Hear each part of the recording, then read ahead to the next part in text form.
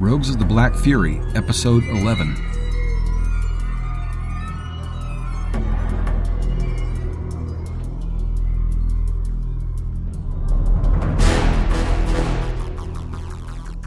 Rogues of the Black Fury, a novel, written and produced by Travis Hierman.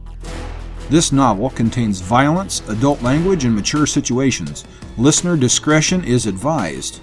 For more information, please visit travishierman.com/rogues.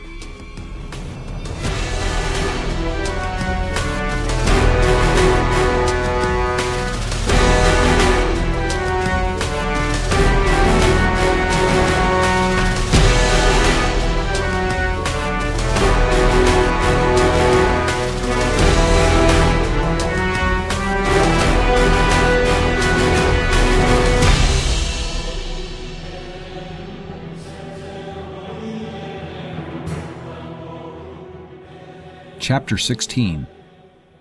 The bathhouse at Tarnak Castle was one of the luxuries afforded by Javin's family position. The beautiful marble and granite structure was resplendent with elaborate pre-cataclysm architecture, tall fluted columns, vaulted arches, elaborate marble frescoes of ancient legends, and meticulous private gardens. Javin enjoyed soaking in several of the gurgling pools, all of various temperatures from ice-cold to steaming hot, then sitting alone in one of the walled gardens to let the cool air dry his skin, naked but for a towel, and listening to the bird song and the breeze wafting over the 7-foot stone walls. Some of the marble and basalt of this bathhouse was said to have come from pre-cataclysm ruins, with untold millennia separating the present from the first time it had been touched by the hands of men, even before the continent of Ostala had been shaped by the hands of the gods. A scream and a cry and a cannon blast slammed him out of his doze. He thrashed water around him. Nearby, a bathhouse servant woman scrubbed the rough granite floors. His sudden movement had startled her. She stared at him. The cry had been his, but the scream and the cannon blast had been only in his mind. Damn it! He settled back into the water, and the servant reluctantly returned to her duties. Over the centuries, the minerals from the steam had painted multicolored streaks down the smooth marble surfaces. The coming dusk had turned the glass skylights from bright azure to fading pink. Fresh-lit lanterns cast yellow radiance into the corners of the chambers, highlighting the ribbons of frescoes on the pale walls. He cursed himself again and hailed the servant woman. "What is the hour?" She kept her eyes respectfully averted. "Just past the 7th bell, my lord." He thanked her, then rubbed his face with the warm water and breathed deep. Asleep for nearly 2 hours. Perhaps some strength had returned to his limbs. The water had indeed soaked away some of his aches and pains. He reached back and felt the stitches on his shoulder. The lips of the wound felt raw, but the stitches held.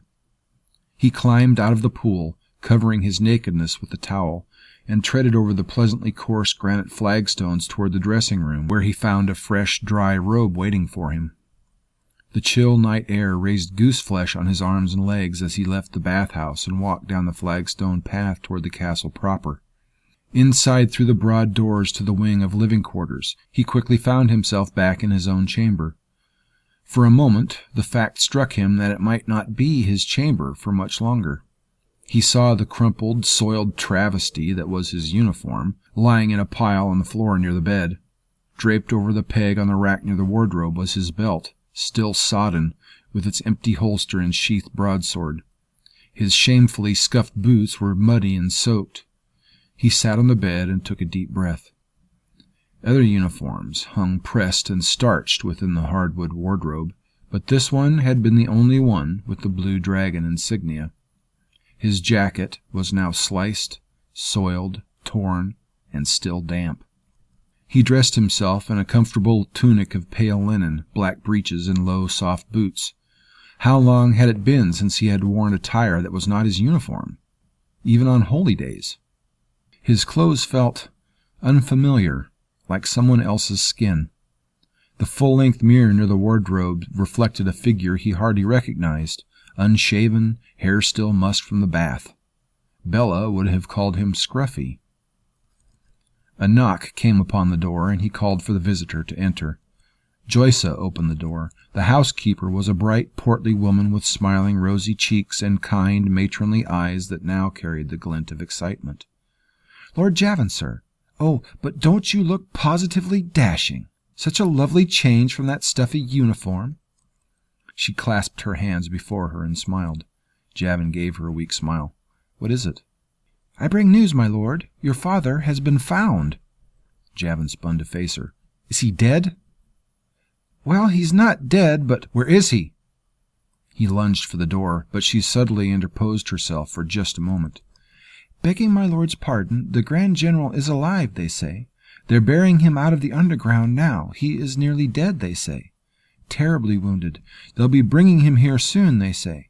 Word came back from the search parties, but they're carrying him, and the underground is deep and dark, they say. It will take them some time, and—" A tricolored surge of emotion coursed through Javin, one of elation that his father was found and still alive, one of fear that he was so close to death, and one of rage for the perpetrators who had cast Cusca so near the brink of destruction. He snatched his belt down and buckled it on, feeling the familiar weight of the steel on his hip. He would miss his fine pistol, but he could get another eventually. Joyce continued, "I expect he'll be brought here to his chambers, Lord Javin. Frankel is overseeing the servants and preparing your father's rooms. Poor Frankel is practically beside himself, and the best physicians are already on the way. So worry not about your father, Lord Javin, sir. He's tougher than old Bootleather, your father." Javin smiled at her. "Thank you, Joyce. Your words do me good." She bowed with a warm smile and departed, leaving Javin alone with his agonizing uselessness. He could do nothing but wait. The 2 hours that he waited for the entourage bearing his father's stretcher were the longest he had ever spent in his life, including the endless rigors of the night before. At least then he had been pursuing a task. Such waiting as this rasped on his nerves, and he breathed a tremendous sigh of relief at the sight of the lanterns atop the approaching carriage. Box were low-slung when on all fours, but their thick haunches and hind legs bore tremendous power in such a posture, so that only 4 of them were able to pull the overladen carriage, which bulged with lantern-bearers and grim musket-bearing blue dragons. When the carriage rumbled to a stop, Javin could not meet the eyes of the blue dragons as they climbed down. But he shouldered through them to his father's body. He clamped back a gasp. Janice Woolstone's face was as pale as a corpse 2 days dead, with one side of his face a thick, rusty-red mask of dried blood. A crude, blood-soaked bandage wrapped his throat, but faint breath still rasped from between his lips. "Lord Captain Woolstone," said a familiar voice. Javin blinked once to clear his mind, and turned. Before him stood Sergeant Billen Morris, a short, bald, blockish man with a square jaw, flat nose, deep-set, flinty eyes, and a splatter of purple birthmark across his pate and cheek, as if someone had spattered him with a dollop of plum preserves. Grim and professional in his Blue Dragon's uniform, Sergeant Morris saluted his former commanding officer. Javin stiffened for a moment and returned the salute. "Sergeant, please report." Sergeant Morris stood before Javin as straight and stiff as a fence post. "Search party found His Excellency, my lord. His throat's sure cut almost through, but he stayed awake long enough to bandage the wound. Kept him alive this long, since some time last night, perhaps. And he done for 3 of the bloody bastards himself, sir. He done that." "Who were they?" "Can't yet say, sir. Not for certain. The bodies are on their way here at Lord Major General's orders. But the bodies came with these, sir." He reached into the carriage and withdrew a handful of 3 large black knives. A chill went through Javin. He knew that shape, the down-curved blade, the serrated edge. "I'll take one of those, Sergeant," Javin said. "Please see that the Lord Major General gets the others." "Of course, sir. Thank you, sir." Sergeant Morris handed one over. Javin took it, felt the heft, examined it, tested the edge. Razor sharp, designed to slice flesh like butter. "Very good, Sergeant." Javin saluted him, spun, and followed the stretcher into the castle.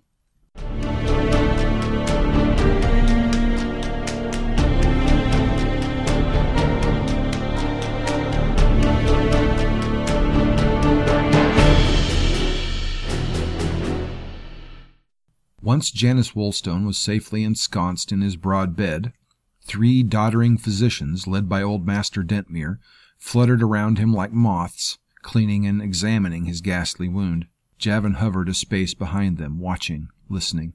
His father's breath was weak and unsteady, a tremulous wheeze. "A terrible cut. This must be stitched up. He's lost much blood. The wound didn't sever the major blood vessels. Aye, but the cut. Humors are weak and out of balance, but we dare not bleed him. We must close his windpipe." Javin leaned against the wall, his arms crossed. The physicians were old men, but experienced and respected field surgeons all. They had mended over a century's worth of war-ravaged flesh among them. Before long, needles and thread had sutured the ghastly gash across his father's throat. Lord Terrell stood across the room during the procedure, avoiding Javin's gaze. To Javin, Terrell's face looked tight and gray, unsettled, and he paced back and forth just outside the pool of lamplight around the great bed. Javin thought about what could be going on behind that high, narrow brow and those flat, slate-gray eyes. He had never felt a particular like or dislike for his cousin. Terrell Wolstone had simply been a fixture in his father's life. But now it was as if Javin had new eyes. He lived in a new, unfamiliar world, and he was no longer certain of his place within it, or Lord Terrell's. Blue Dragon stood bodyguard on either side of the bed, polished carbines in hand, and 2 more stood in the hallway, outside the door. The physicians salved Janus's wound and bound it in fresh bandages, muttering among themselves about how they hoped it was enough. The hour grew late, and the lanterns dimmed, and eventually the physicians departed to take their rest. But Javin, Terrell, and the bodyguards remained. The 2 Wolstones sat in chairs on opposite sides of the room, silent, brooding. Javin caught sight and whisper of movement on his father's bed, the merest suggestion of life. He leaped forward beside his father, startling the Blue Dragon at the bedside into training his weapon toward Javin for but an instant. Javin leaned over his father's pale face while Terrell stood at the foot of the bed. Janus's dark, sunken eyelids fluttered half open, and a raspy wheeze escaped from his throat. His blood-stained lips parted, mouthing a single, unintelligible word. Javin leaned his ear close, almost touching his father's gray lips. The faintest whisper. "Water." Javin grabbed a clean washcloth and a porcelain decanter of clean water beside the bed. He soaked the cloth in the water and squeezed dribbles of cool liquid between his father's lips. Janus Wolstone's body heaved, but only weakly, as he gulped at the liquid, then grimaced in pain. His eyes opened, and he looked up at his son, seeing him as if for the first time. His hand rose and fell like a dead weight on Javin's arm. Janus's eyes flared with a sudden intelligence and a jumble of thoughts and emotions. He opened his mouth to speak, then winced and squeezed his eyes closed against the pain. Javin filled a small teacup with more water and brought it to his father's lips. Each tiny sip brought a fresh grimace of pain as Janus swallowed the water, until he allowed his head to sink back against the pillow. "Perhaps," Lord Terrell said, "I should call the physicians." Javin nodded without looking at him. Lord Terrell departed into the dimness without another word. Javin's father looked up at him, his eyes weary, murky, but still thoughtful, with long-dormant ferocity simmering anew. Javin sensed his desire to speak. "There's no need to talk now, Father. You're alive. The hour is late. You're in the palace. Save your strength." His father looked away, desperation flickering in his face. And knowledge. The door burst open, and the physicians hurried inside, still dressed in their night robes, hooking their spectacles over their ears. They spoke in a rapid babble. "Praise the sun and moon, you're awake, Your Excellency." "A wonderful sign." "We knew you were too strong to die." "Step away, young lord, and now allow us to have a look." "Aye, his eyes are bright." "Aye, he'll be his old self in no time at all." "I'll prepare a numb-leaf tincture to ease his pain." Master Dentmere took up a small bottle and poured a few drops of yellow liquid into the teacup full of water. One pressed a brass cone over Janus's chest and listened at the earpiece. "His heart sounds stronger now." "Here, drink this, Your Excellency. It will ease the pain in your throat and help you sleep." "Yes, good man." "You must rest." As all the buzzing continued, Javin watched Lord Terrell standing behind the physicians, half in the dimness, half in the light. Javin sought any sign of emotion on his face, but it was as blank as a dark slate. Terrell stood with his hands clasped behind his back, watching. A commotion approached, a clatter of footsteps in the hallway, and sharp, brief words with the guards outside. Sergeant Morris's bald head thrust through the opening door, and he spoke with quiet urgency. "Begging your pardons, Lord Major General, Lord Captain." Terrell's voice was quiet and cold. "What is it, Sergeant?" "Something for your ears only, my lords, if it please you." Terrell nodded, then walked toward the door, shooting Javin a glance as if to see if he would follow. Javin did not waste a heartbeat. Sergeant Morris led them both away several paces from the door guards toward another House Woolstone soldier standing at attention with a burlap sack at his feet. Sergeant Morris's voice was but a low murmur, and his eyes shifted quickly around them. "The Farthy Ambassador, Zamhel. He's been found, my lords. Well, part of him." "What do you mean?" Terrell snapped. "He's dead?" "We think it's him, my lord. Tonight the low-quarter night watch caught a pack of street jackals fighting over something. The night watch drove the filthy beasts away, but found they were fighting over a head and 2 severed arms." He gestured toward the burlap sack. "You brought that filth here?" Terrell snarled. "Aye, your lordship. There weren't no other should see this except for yourself and Lord Captain Javin here." Terrell snorted in disgust.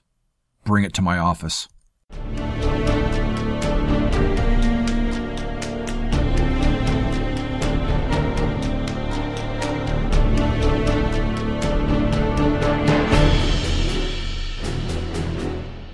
Minutes later, the contents of the sack lay upon a sheet covering Lord Terrell's desk.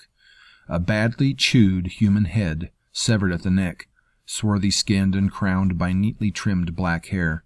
Nose and one ear eaten away, lips and a cheek gnawed back to the teeth, eyes cloudy and half-lidded. 2 arms, severed at the elbow, bones exposed by gnawing fangs. All 3 pieces were dusty and scraped, as if they had been dragged through the streets for hours. The 3 men stood over the desk, looking at the grisly remains. Sergeant Morris hovered further away, allowing his superiors the closest look. Javin said, "It's difficult to say, but it looks like Ambassador Zamhel. The cheekbones, the nose." "Perhaps." Moments passed as they hesitated to touch the dead flesh. Finally, Javin said, "Didn't Ambassador Zamhel wear a golden signet ring on his left index finger, with a thick band?" "He did." "Then look here at this finger. It wore just such a ring, until recently. See the indentation?" Terrell nodded as he leaned down and examined the left hand. The 4th and 5th fingers were gnawed away and gone, but the index finger remained, and the indentation was clear. "The nails are manicured, the palm soft, and without calluses. I believe you're correct." "So, we can then conclude that the Farthy Ambassador was murdered. But why? And by whom?" Javin asked. Terrell stood up and rubbed his chin. "By someone who wanted it to appear that he had fled the city. That doesn't make sense. If the Farthy kidnapped Bella, why would they murder their own ambassador?" Terrell turned away toward the window and looked out into the impenetrable darkness beyond the glass. "That is indeed the question, is it not?"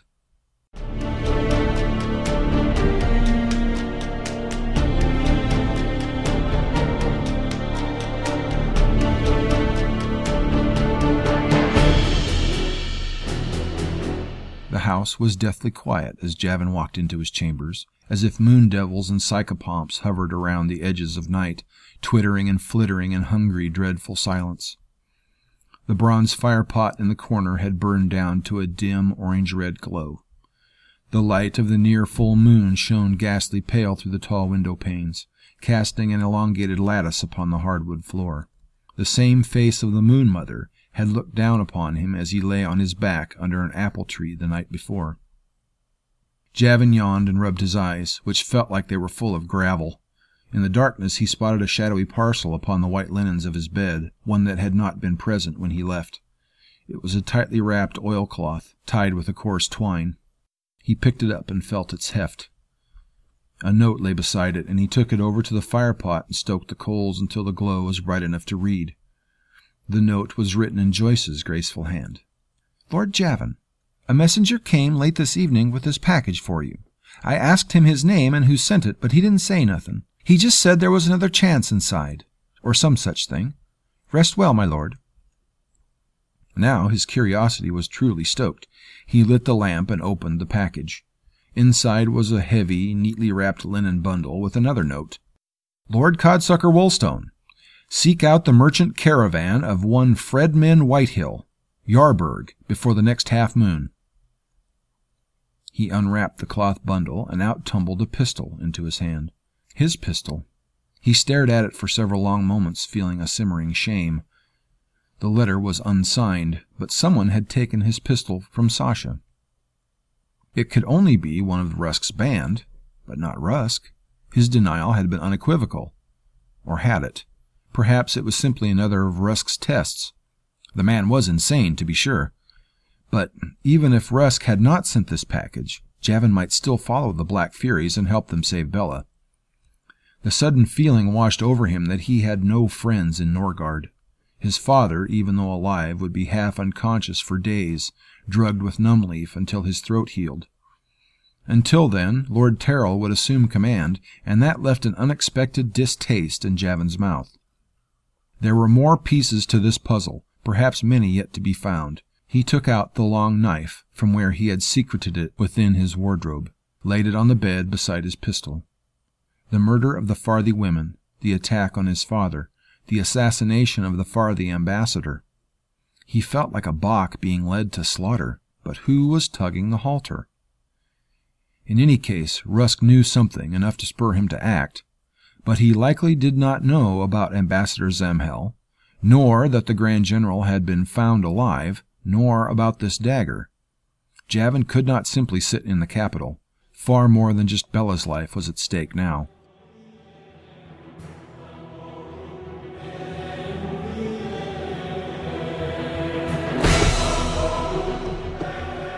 Thank you for listening to Rogues of the Black Fury by Travis Hierman. If you enjoy the story, don't be shy. Let me know. I would love to hear from you. And don't forget to go to this podcast's homepage and click the donate button. Give whatever you like, but is $4.99 really too much to ask for this many hours of entertainment? Rogues of the Black Fury is released under a Creative Commons Attribution Non-Commercial No Derivatives license. I encourage you to copy it and give it away to all your roguish friends. Just don't change it or sell it, or the Black Furies will soon be coming after you.